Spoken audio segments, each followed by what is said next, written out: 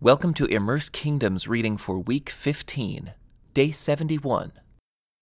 When Athaliah, the mother of King Ahaziah of Judah, learned that her son was dead, she began to destroy the rest of the royal family. But Ahaziah's sister, Jehosheba, the daughter of King Jehoram, took Ahaziah's infant son, Joash, and stole him away from among the rest of the king's children, who were about to be killed. She put Joash and his nurse in a bedroom, and they hid him from Athaliah, so the child was not murdered. Joash remained hidden in the temple of the Lord for 6 years, while Athaliah ruled over the land. In the 7th year of Athaliah's reign, Jehoiada the priest summoned the commanders, the Kerite mercenaries, and the palace guards to come to the temple of the Lord. He made a solemn pact with them and made them swear an oath of loyalty there in the Lord's temple. Then he showed them the king's son. Jehoiada told them, "This is what you must do. A third of you who are on duty on the Sabbath are to guard the royal palace itself. Another third of you are to stand guard at the sewer gate, and the final third must stand guard behind the palace guard. These 3 groups will all guard the palace. The other 2 units who are off duty on the Sabbath must stand guard for the king at the Lord's temple. Form a bodyguard around the king and keep your weapons in hand. Kill anyone who tries to break through. Stay with the king wherever he goes." So the commanders did everything as Jehoiada the priest ordered. The commanders took charge of the men reporting for duty that Sabbath, as well as those who were going off duty. They brought them all to Jehoiada the priest, and he supplied them with the spears and small shields that had once belonged to King David, and were stored in the temple of the Lord. The palace guards stationed themselves around the king, with their weapons ready. They formed a line from the south side of the temple, around to the north side, and all around the altar.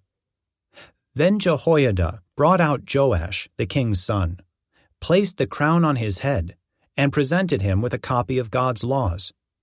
They anointed him and proclaimed him king, and everyone clapped their hands and shouted, "Long live the king!" When Athaliah heard the noise made by the palace guards and the people, she hurried to the Lord's temple to see what was happening. When she arrived, she saw the newly crowned king standing in his place of authority by the pillar, as was the custom at times of coronation. The commanders and trumpeters were surrounding him, and people from all over the land were rejoicing and blowing trumpets. When Athaliah saw all this, she tore her clothes in despair and shouted, "Treason! Treason!" Then Jehoiada the priest ordered the commanders who were in charge of the troops, "Take her to the soldiers in front of the temple, and kill anyone who tries to rescue her." For the priest had said, "She must not be killed in the temple of the Lord." So they seized her and led her out to the gate where horses enter the palace grounds, and she was killed there. Then Jehoiada made a covenant between the Lord and the king and the people, that they would be the Lord's people.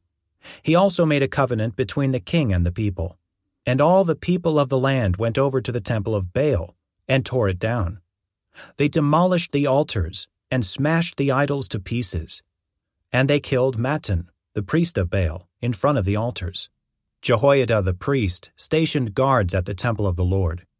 Then the commanders, the Kerite mercenaries, the palace guards, and all the people of the land escorted the king from the temple of the Lord. They went through the gate of the guards and into the palace, and the king took his seat on the royal throne.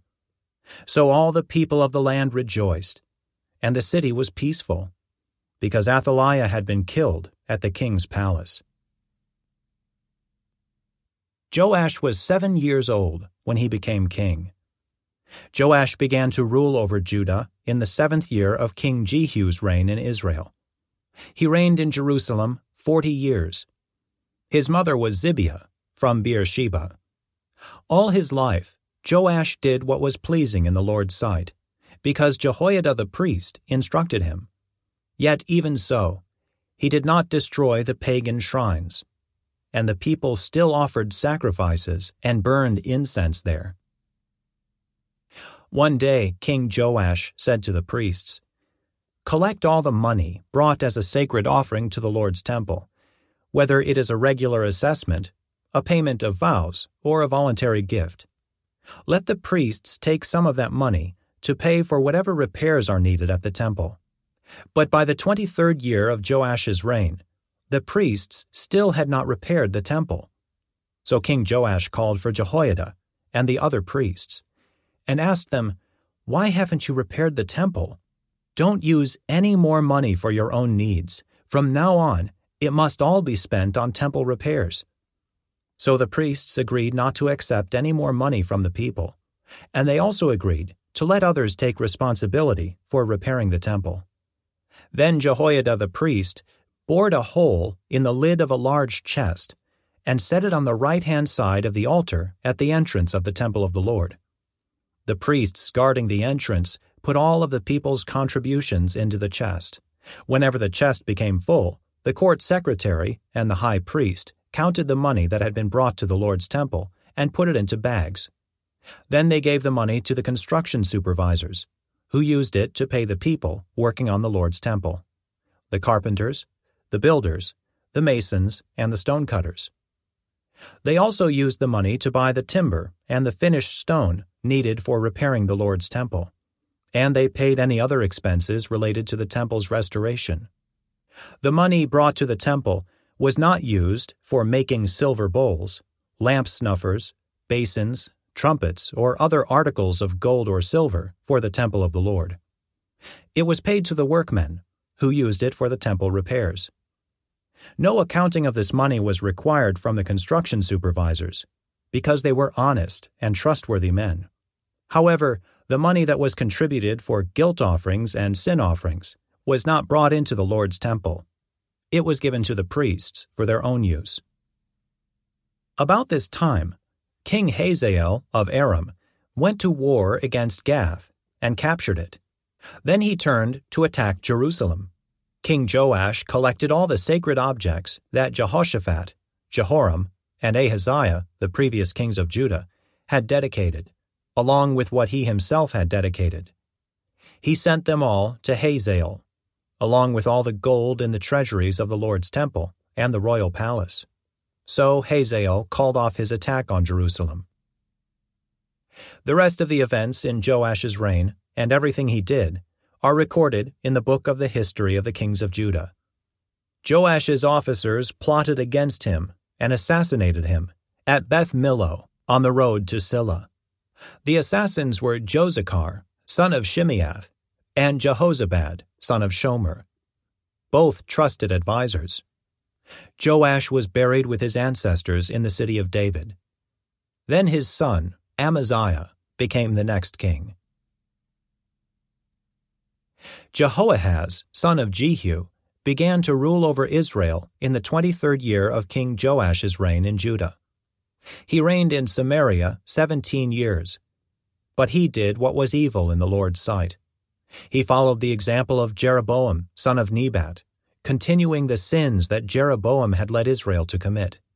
So the Lord was very angry with Israel, and he allowed King Hazael of Aram and his son Ben-Hadad to defeat them repeatedly.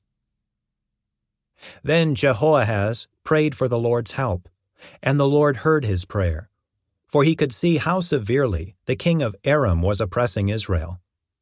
So the Lord provided someone to rescue the Israelites from the tyranny of the Arameans. Then Israel lived in safety again, as they had in former days. But they continued to sin, following the evil example of Jeroboam. They also allowed the Asherah pole in Samaria to remain standing. Finally, Jehoahaz's army was reduced to 50 charioteers, 10 chariots, and 10,000 foot soldiers. The king of Aram had killed the others, trampling them like dust under his feet. The rest of the events in Jehoahaz's reign, everything he did and the extent of his power, are recorded in the book of the history of the kings of Israel. When Jehoahaz died, he was buried in Samaria. Then his son, Jehoash, became the next king.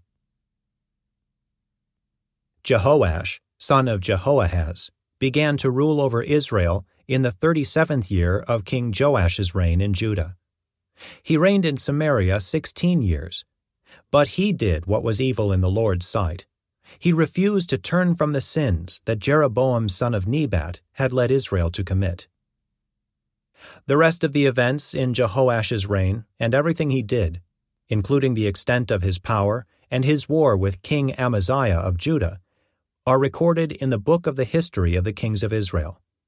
When Jehoash died, he was buried in Samaria with the kings of Israel. Then his son, Jeroboam II, became the next king. This concludes today's Immerse reading experience. Thank you for joining us.